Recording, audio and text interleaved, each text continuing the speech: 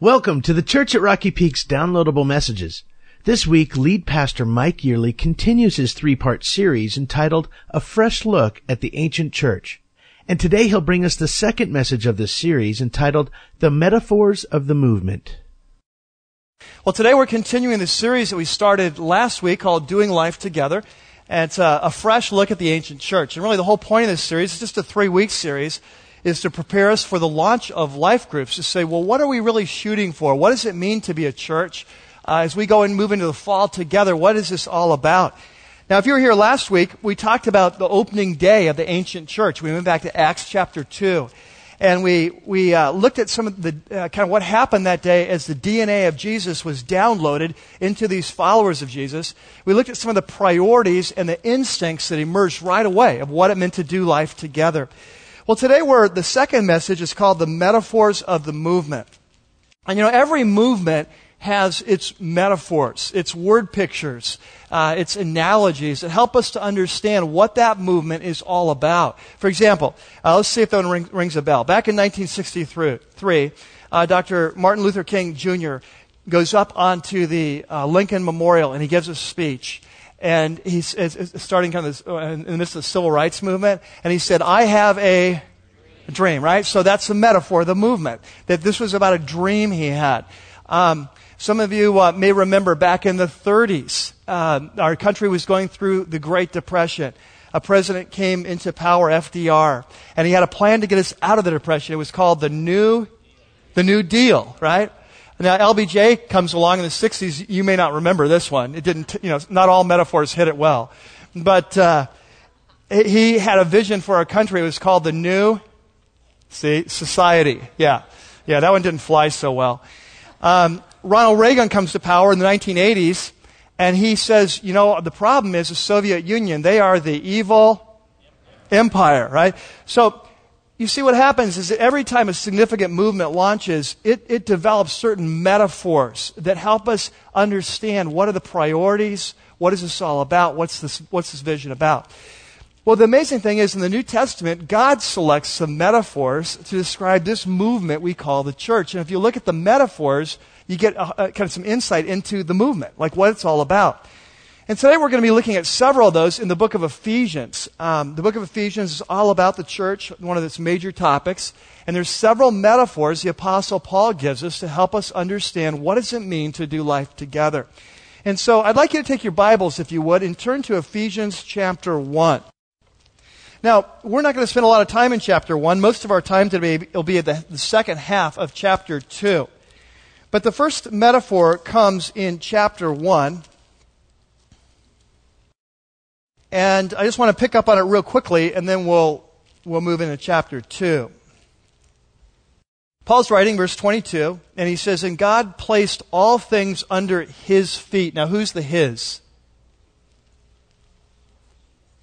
Okay, whatever.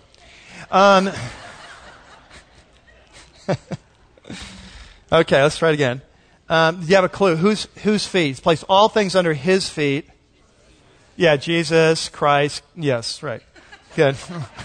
So great. It's like, hey, we're in church. Maybe it's Jesus. Yeah, that's right. Okay. Okay, so God has placed all things in the universe, in other words, under His feet and appointed Him to be head. Now here comes our first metaphor. He's the head over everything for the church. He's the head of the church, which is His body. So you might want to underline those two words, head and body. Here's the first metaphor of the movement. Jesus is the head, we're His body. We'll come back to that one later on. Then he goes into chapter 2 and he says, well, Paul says, what kind of people make up this new movement that God is starting on planet Earth? And he says, well, it's really just people like you and I, people who are once far from God, people that were even enemies of God, that God reached out to, drew to Himself in love, and He gave us a new plan for our lives, and He saved us, not because of anything we did, because we deserved it, but just because He loved us. And so that's the first half of chapter 2. Then we come to the second half of chapter 2, which goes from verses 11 through 22. And that's what we're going to be focusing on today. And I got to warn you, it's a very difficult passage of Scripture. There's some passages of Scripture very easy. You read it, you get it. There's other ones you really have to work at. This is one you're going to have to work at, okay? So I'm warning you. This is, if you're reading the Weekend View, I'd put it down right now. And you can pick it up in a few minutes. But I want you to really focus in here, okay? You got your Bibles? Now, before we jump in, let me give you an overview. Here's what Paul's going to be telling us. He's talking to a church there at Ephesus and the churches around there that are mostly made up of non-Jewish believers. They're made up of Gentile believers. And he's reminding them what life was like before they came to Christ. Now, they hadn't grown up in Jewish homes, so they'd never read the Bible. They didn't know the stories of creation. They didn't know the story of Moses and the Red Sea. They didn't know the story of King David and the starting of the nation. They didn't know about the prophets. They were, in Paul's words, they were far from God, without God and without hope. They say they were far from God. And he says, but it's amazing now, through Jesus Christ, you who were far from God have been brought close to God through Christ. And you Jewish believers, you've come to believe in Christ. You've come out of a Jewish background. You are like close to God. You've come to Christ. And so now God is doing this new community where he's bringing people who are far from God, Gentiles, people who are near to God, Jews, together in one new movement. It's a new thing. There's been this strict separation before. God's up to something new in this new movement. And he says, you know what? This was part of God's plan from the beginning of time. This separation between Jew and Gentile was a temporary separation until the time Jesus would come and reunite us all in one new movement. So let's look at that. Chapter 2 and verse 11. He says, therefore, remember that formerly you who were Gentiles by birth, so he's writing to Gentiles in this church, and you were called the uncircumcised by those who call themselves the circumcision.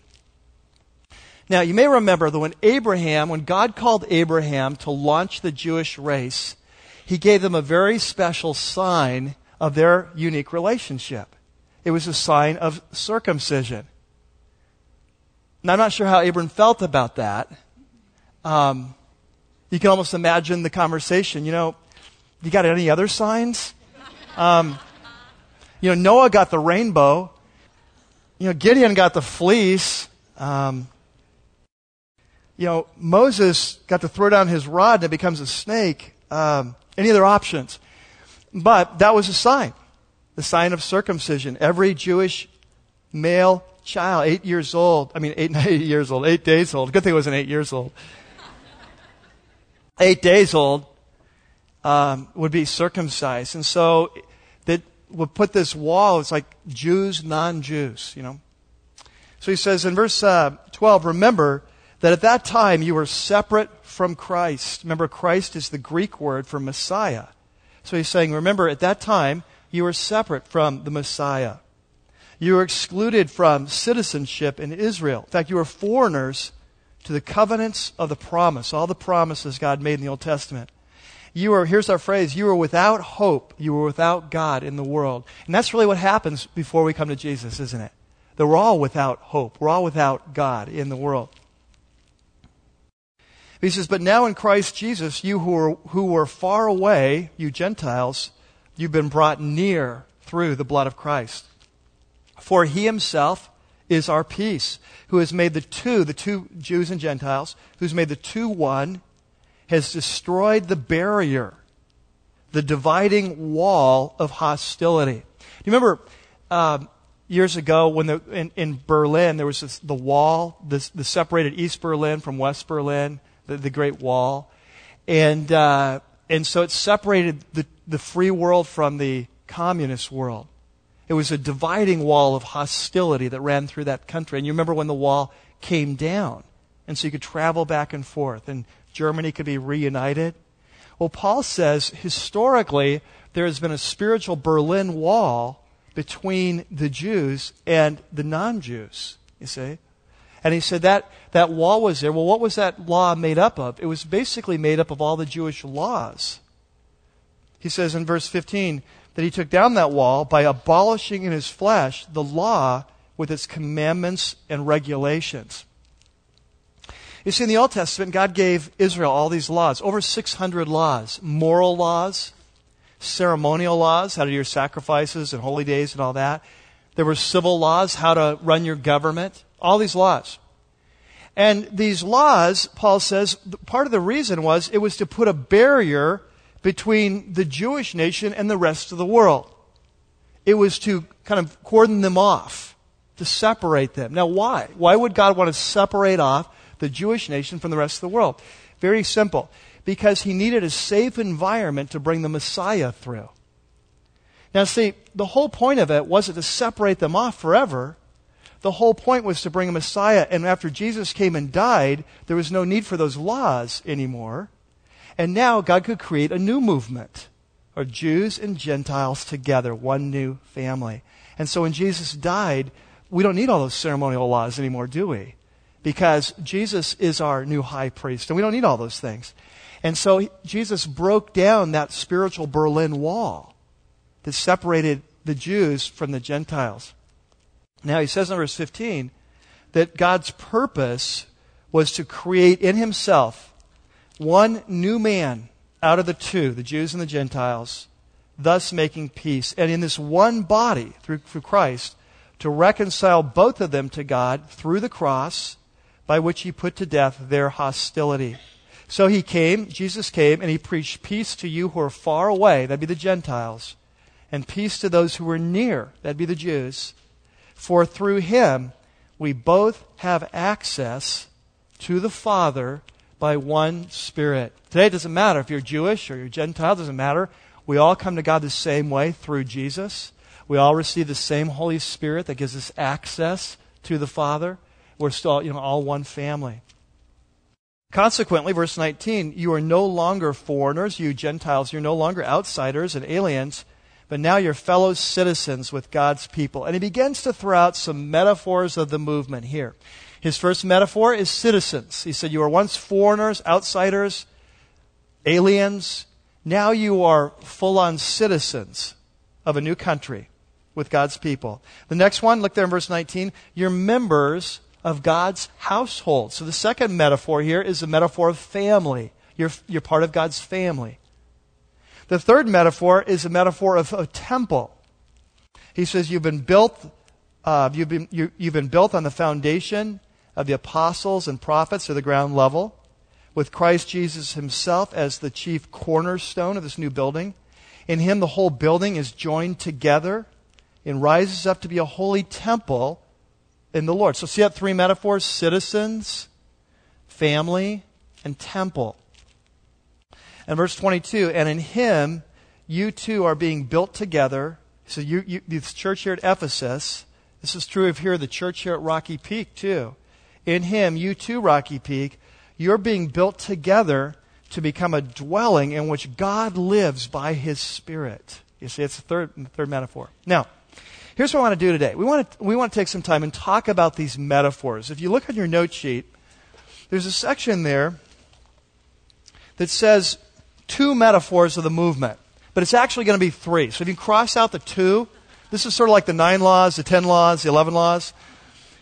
Cross out the 2, write in 3. We're going to look at 3 metaphors of the movement. The first 2 are there for you on your note sheet. The third one, you're going to have to write it in. I'm telling you early in the message, you can get up for that, okay? Number 1. So let's look at these 3 metaphors. What's God's intention? This new community that he thought up from all eternity, that this new movement that he wanted to launch, how does he describe that? What are the metaphors he uses to say this is what it means to be part of this movement? Number 1. First metaphor we saw was the body of Christ. We saw this back in chapter 1 and verse 21, 22, I think it was, where he said that you are the body of Christ. He's the head, we're the body. You remember that? We got that, okay. Now, what it means is that we're called to be the hands and feet of Jesus. That's what this metaphor is all about. Now let's talk about this. If you've been a Christian a long time, this whole idea of calling the church the body of Christ is nothing new to you. We do it all the time, right? We always talk about the body of Christ. In fact, if you're really new at all this Christianity stuff, you're just checking it out, this might seem kind of strange for you, because we'll say things like, welcome to the body here at Rocky Peak. And you're like, body? Where's the body? It's kind of scary.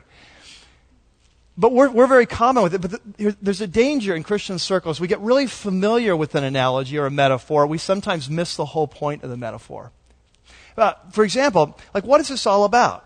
This body of Christ. Well, what it means is that there is a unique spiritual connection, a direct spiritual connection between Jesus and his people.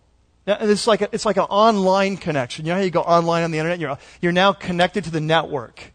There's like a network connection between Jesus, who's like the server, and between us as the stations, you see? And it's the real deal. It's not just a way of speaking. It's the way it really is. In the same way that my head and my body are connected, we share a common life. So Jesus is connected with you and I when we become Christians in such a way that our bodies actually become an extension of Him. Your physical body becomes an extension of Christ. You become the hands and feet of Jesus. You are how Christ works in this world today. There's an interesting passage in 1 Corinthians 6. We won't look at it now. I just want to do a little sidebar here for a second. This is why sexual purity is so important in the body of Christ. In 1 Corinthians chapter 6, Paul says, listen, you're Christians now. You can't go have sex with a prostitute. He says, and here's why. He explains it. He says, when a person becomes a Christian, the Holy Spirit comes into their life. He is now, or she is now, has one spirit with the Lord. They share the common spirit. He said, but when you have sex with someone, the two become one flesh, right? There's a connection there. He says, so here's what happens. When you, who are connected to Jesus, have sex with a prostitute, you are connecting Jesus to this process. You see? You're taking Jesus with you into the sexual sin. That's why it's such a big deal. You see, there's a connection between us and Jesus, where our bodies become an extension of Him, and which is why in Romans chapter 12 it says we're to present our bodies as living sacrifices. See? Now, this is not just a metaphor. This is a reality. You know, one of my favorite authors, as you know, is C.S. Lewis. The famous Oxford professor Don, who wrote so many great books, and one of his books was Mere Christianity. He describes this reality, and I put this quote there for you on your note sheet. He says, when Christians say that the Christ life is in them, they don't mean something mental or moral. When they speak of being in Christ or Christ being in them, this is not simply a way of saying they're thinking about Christ or they're copying Him. They mean that Christ is actually operating through them. That the whole mass of Christians are the physical organism through which Christ acts. That we are His fingers and muscles, the cells of His body. You see? That we are an extension of Jesus in the world today. We're His hands and feet. Now this, of course, is important wherever we go. In our businesses, in the community, the Little League field, whatever. That we are taking Christ to that place. We are to be doing what Jesus would be doing if He were there. But it's especially important we understand this for the movement itself, for what we call the church, for the new community. Because here the Apostle Paul goes on in Ephesians 4 to say, no, you got to understand this. He says, let's blow out this analogy. Let's take this metaphor and let's expand it. He says, if Christ is the head and we're the body, it's like each of us is like a part of that body. Each of us. So you might be an eye. I might be an ear. Someone else is a leg. Someone else is a big toe. We all have a role to play. And as we play our role, as we use our gifts, guess what? The whole body builds itself up. You see, it's like Jesus is the head. He's all together, right? The head's all together. But it's often like the church is like this shriveled little body. We got this like big head, small little body. Well, how does the body build itself up? Like bodybuilding? How does it get stronger so the body gets big so it matches the head so Jesus can carry out what He wants in this world? How does that happen? Paul says listen very carefully. The body builds itself up as each part does their part. As each part uses their spiritual gifts, guess what? The body builds itself up to where the head corresponds to the body and Jesus can be active in this world today.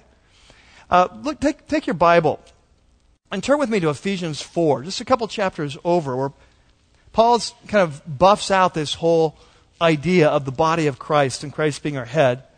And it's a longer passage. We won't look at the whole thing. But look at verse 15. He says, instead, speaking the truth in love, we will in all things will grow up into him who's the head, that is Christ. He says the Christian community needs to grow up. The body needs to get stronger to match the head. From him, from Christ, the whole body, joined and held together by every supporting ligament, it grows and it builds itself up. Remember, we're talking about bodybuilding here. It builds itself up in love. Now underline this, as each part does its work. See, how does the body of Christ grow up so it can fully be the hands and feet of Jesus? Well, each part has to do its work. You have to be doing your job. I have to be doing my job. I need you, you need me. Now, this is why I'm so passionate about small groups. I keep on giving you, here's another reason. Here's another reason why I'm so passionate. Because you have certain gifts. If you're a follower of Jesus, you have certain gifts that God has given you. But you know what? You can't really use those for the most part here in the weekend services. You're sitting here right now. You might have gifts inside of you. You might have gifts of mercy, gifts of encouragement, gifts of help, gifts of leadership. You're not really using them right now. Right? You're being taught. You're being fed. That's a good thing. But you're not really using your gifts. And until you're using your gifts, Rocky Peak will never be the church it's supposed to be. You see, I need your gifts. You need my gifts. I'm using my gifts right now. Okay? So this is good for me. But right now you're just listening. We need a place for you to use your gifts. What I love about a small group is you break down the church into the small church. And guess what? There's someone in your group who's hurting, and you have a gift of mercy. And guess what? You're going to flow to that need like water flowing downhill to the ocean, aren't you? You're going to see it, and you're going to naturally move towards. There's someone in your group that needs help.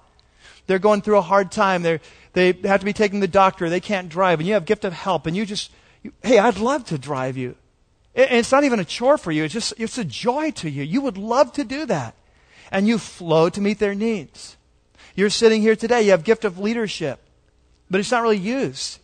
But you start leading a small group, and all of a sudden, you begin the gifts that God's given you to see what's going on in a group, what needs to happen in this group, what needs to happen for this group to develop. You begin to see that. You begin to use that gifts, and the whole group is built up. You see? This is how it works. Is that in a small group, we get to use all of our gifts, and the body is built up, and the body becomes full to match the head. Years ago, I was in a small group. Lynn and I were in a small group. And there was a lady and a husband in there, a man and wife in there. Probably a couple, I'd say about in their early 40s maybe. They were going through some very difficult times in their life. She was going through a lot of physical problems in her life and had a lot of major physical issues. He worked for a Christian school, and so by definition didn't get paid very much. And so they didn't have a lot of money, and he was under huge stress at his job because the school was being really mismanaged, and it was causing a very stressful situation. And he had some physical things going on, so they were just a mess. And they joined our group, and they were only there for one quarter, which is just going to go to show you how fast this community can develop in, say 10 weeks. They joined in. Week by week, they began to open up and share more. We began to pray for them and strengthen them and encourage them. And towards the end of the quarter, God put it on our hearts that wouldn't it be great if we took a collection for them behind the scenes, not to embarrass them, but just took a collection. And then we were to give them some money because we knew money was tight for them and they're having a hard time buying groceries and all. And so we did. It was a fairly young group at the time, not a lot of real wealthy people, but we had $700 that came forth from the group. And so the last night of the group, we presented a card and prayed for them. It was just a beautiful time, and they cried, and it was just a really neat time. But the really cool thing was the letter that came afterwards. And this letter, it really illustrates what it's like when the body of Christ starts being the body of Christ and how the whole body is built up from the experience. And I just want to read you some excerpts from it. They write and they say, she says, Mike, I don't know how to express our gratitude and appreciation to you and Lynn for your part in giving us such a generous gift. We're both are so overwhelmed with the love and thoughtfulness and generosity of everyone. Sometimes I felt like I was at such a dangerous place of losing sight, not only of God and His wonderful goodness, but also of losing my faith in both miracles and the goodness and kindness of God's people. How like God to bring us such an incredible gift of love at just the right time to help me get back some of that, my hope, and it helped me get back my focus where it needed to be on God and not so much on our circumstances. It also helped to remind me that God can and does and always has provided for everything we have had need of. They've been married for about 20 years at the time.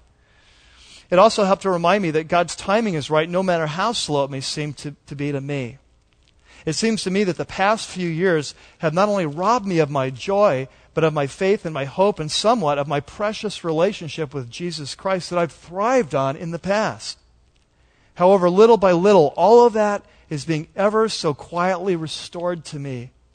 I know now what God is asking of me, a total surrender of all I am and all I have to Him.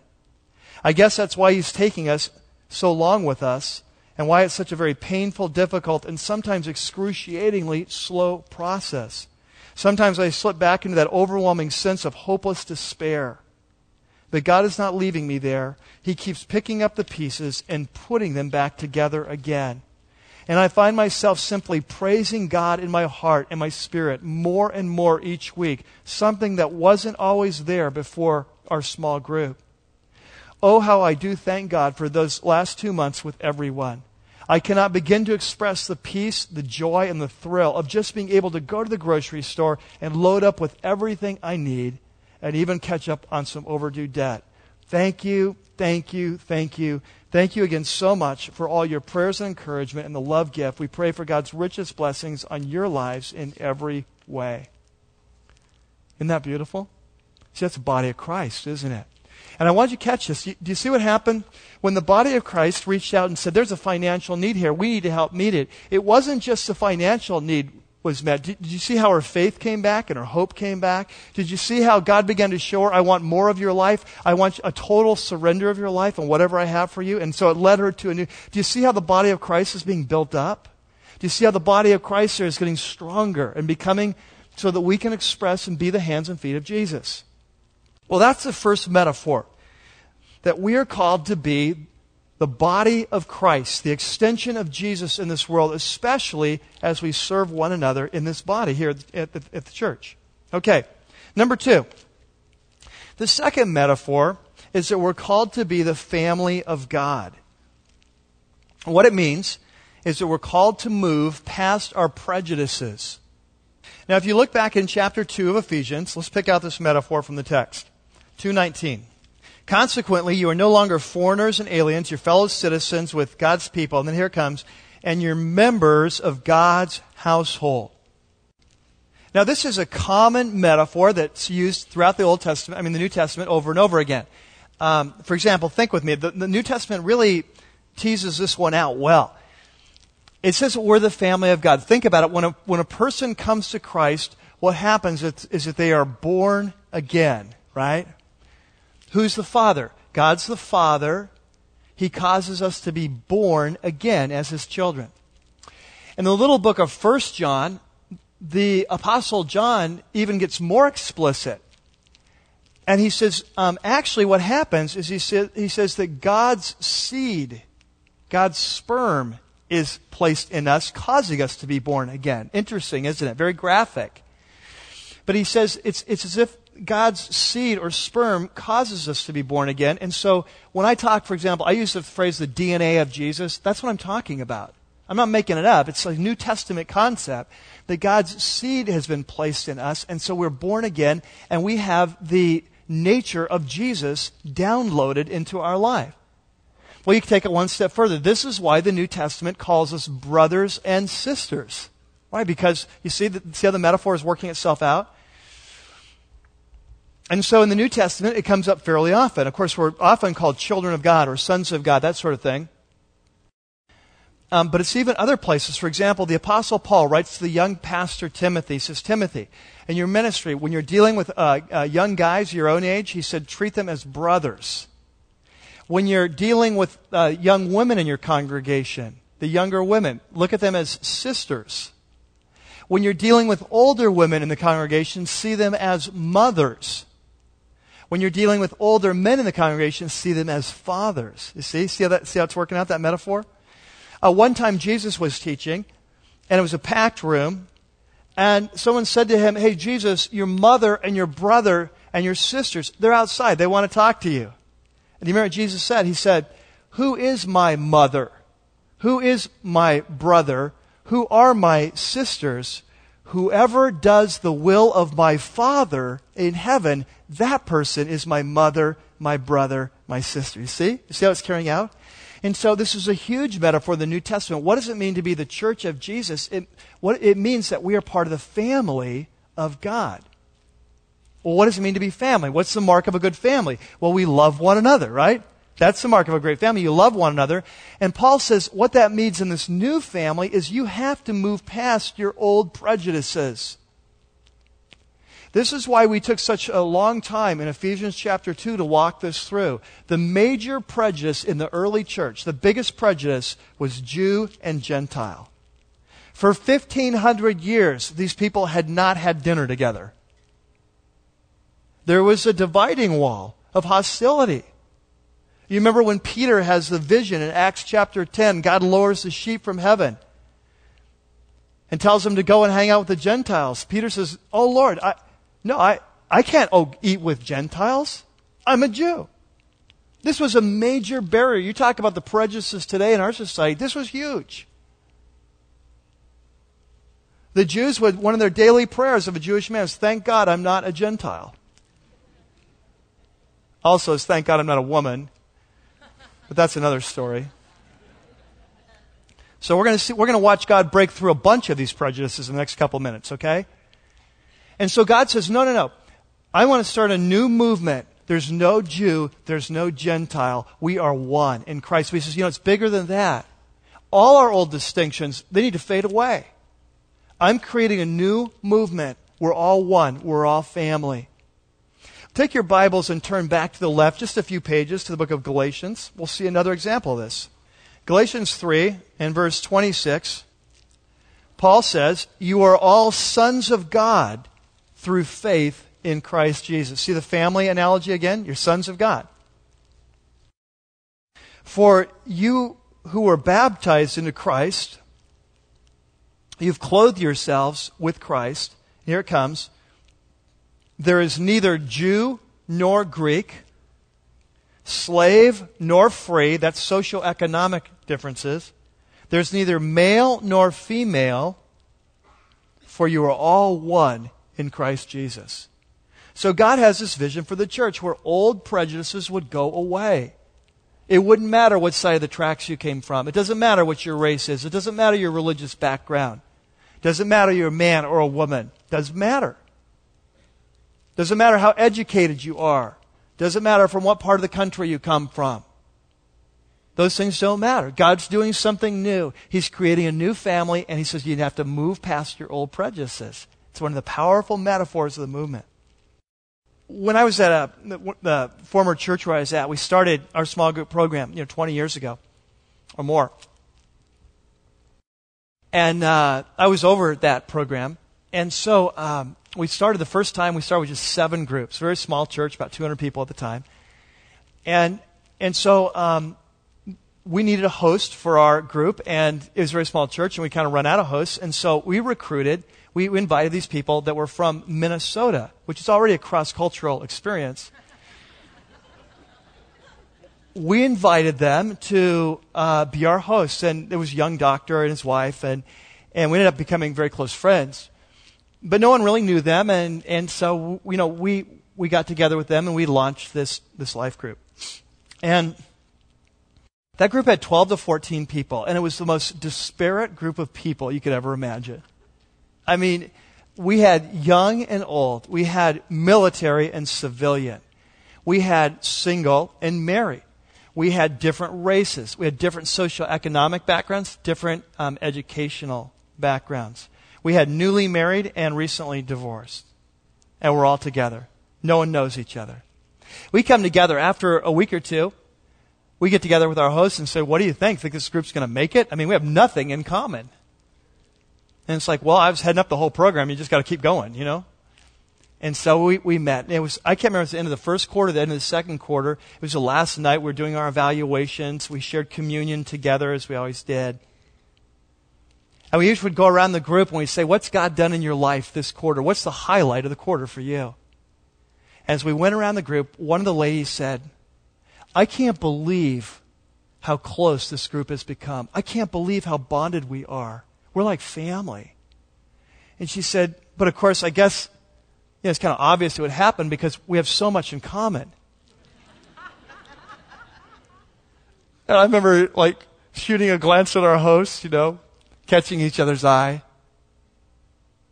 You see, what had happened is that the church, this movement, had come together. And right there in front of our eyes, we got to experience what it meant to be a family, where all the old prejudices washed away, where being together in that group, you see, she didn't see the differences. She no longer could see the difference in race and education and backgrounds, and she couldn't even see it. All she could see is what we had in common. What we had in common was so huge, it filled her focus. We all have the same Father. We all have the same DNA. We all have the same purpose in life. We all have the same Word of God. We all love one another. You see, a church was born in that small group. God's vision for the movement, the family of God. And here's what's so great. As we come together this fall in these life groups, we're going to learn how to do life together. And we're going to learn how to move past our prejudices. Can I tell you something? There's going to be some people in your group you just love right off the bat. They're the kind of people that you just want to get together and go to Starbucks or go fishing together or do whatever you're going to do. You're just instantly going to connect. You're going to love them. And there's going to be some other people in your group you're just kind of hoping that God calls them somewhere else.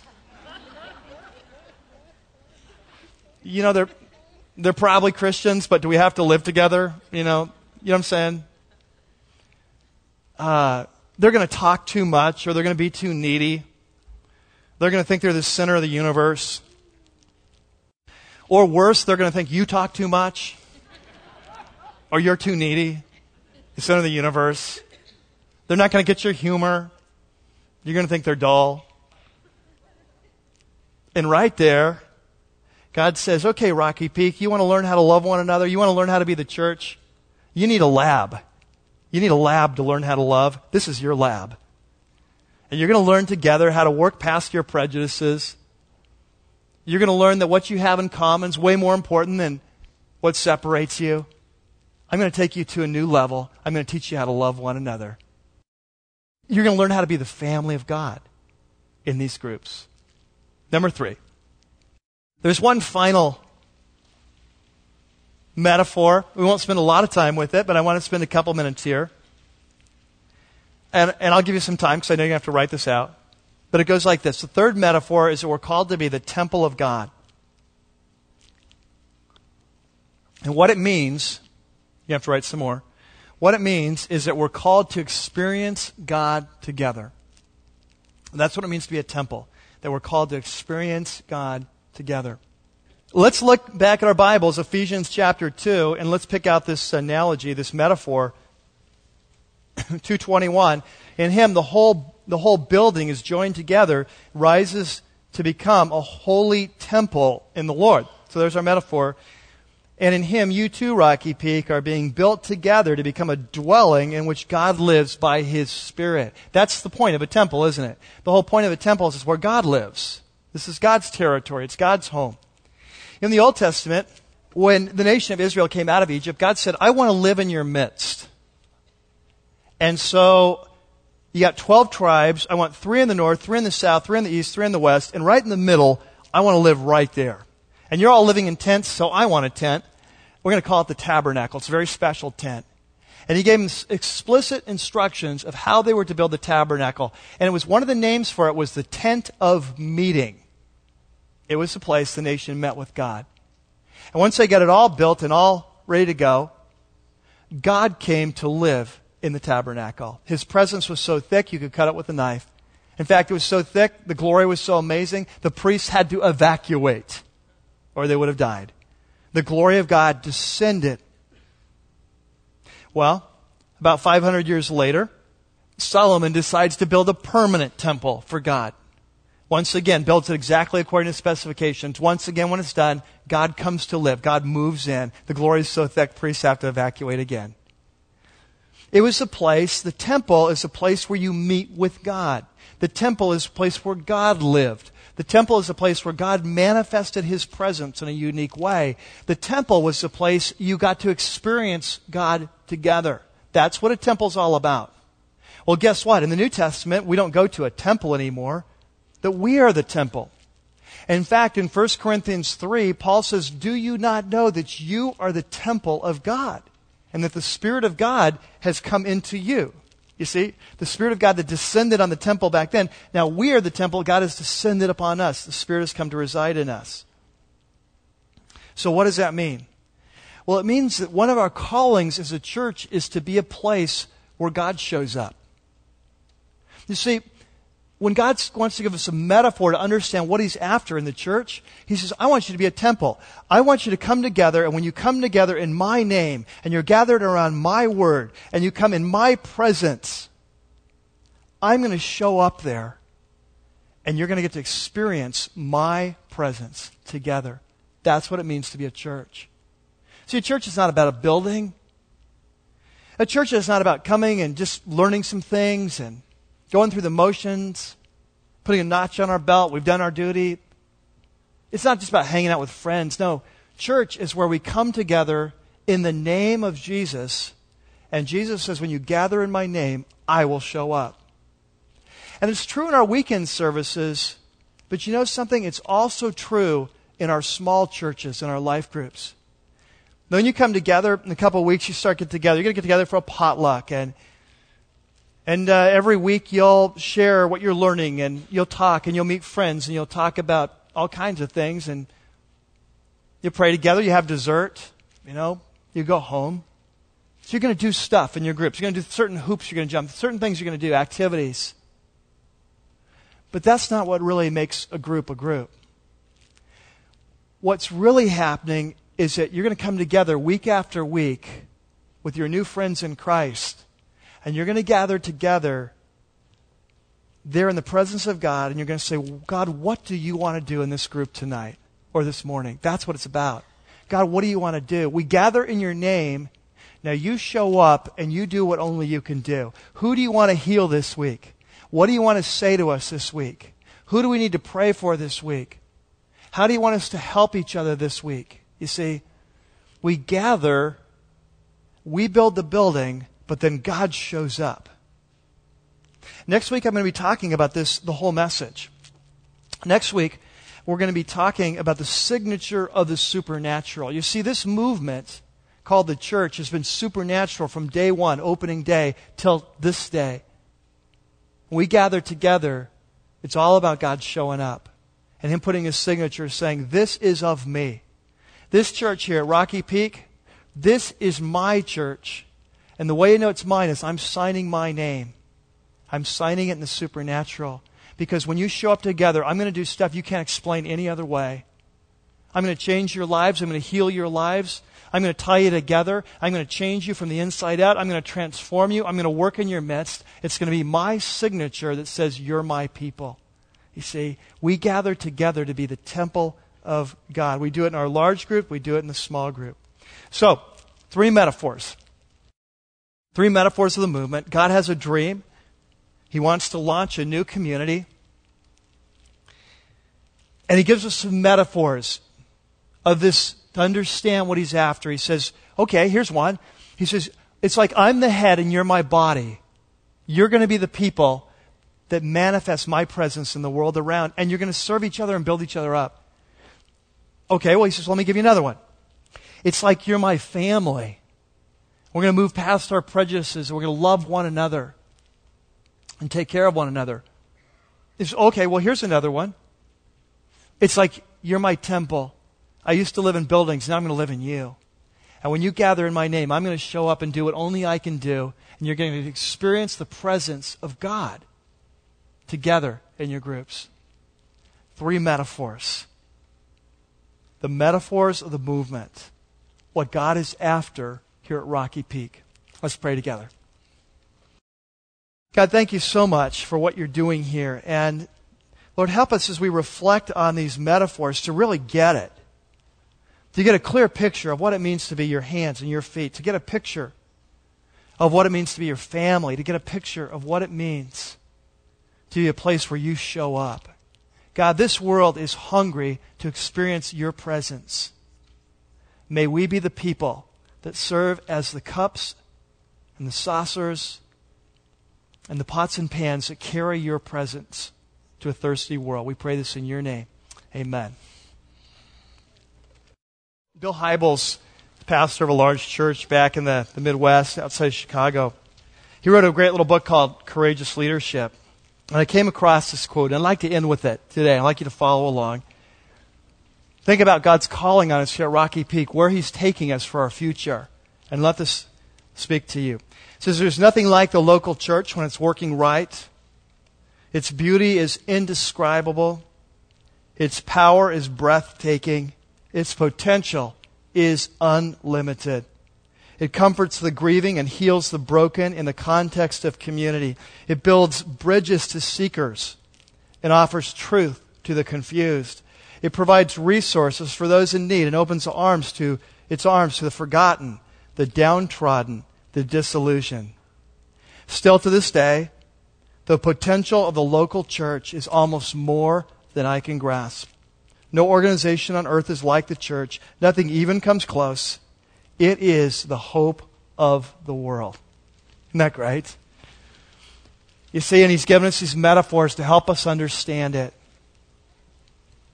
I'm excited about what God's doing here at Rocky Peak each week as He's unfolding for us more of what it means to be His people.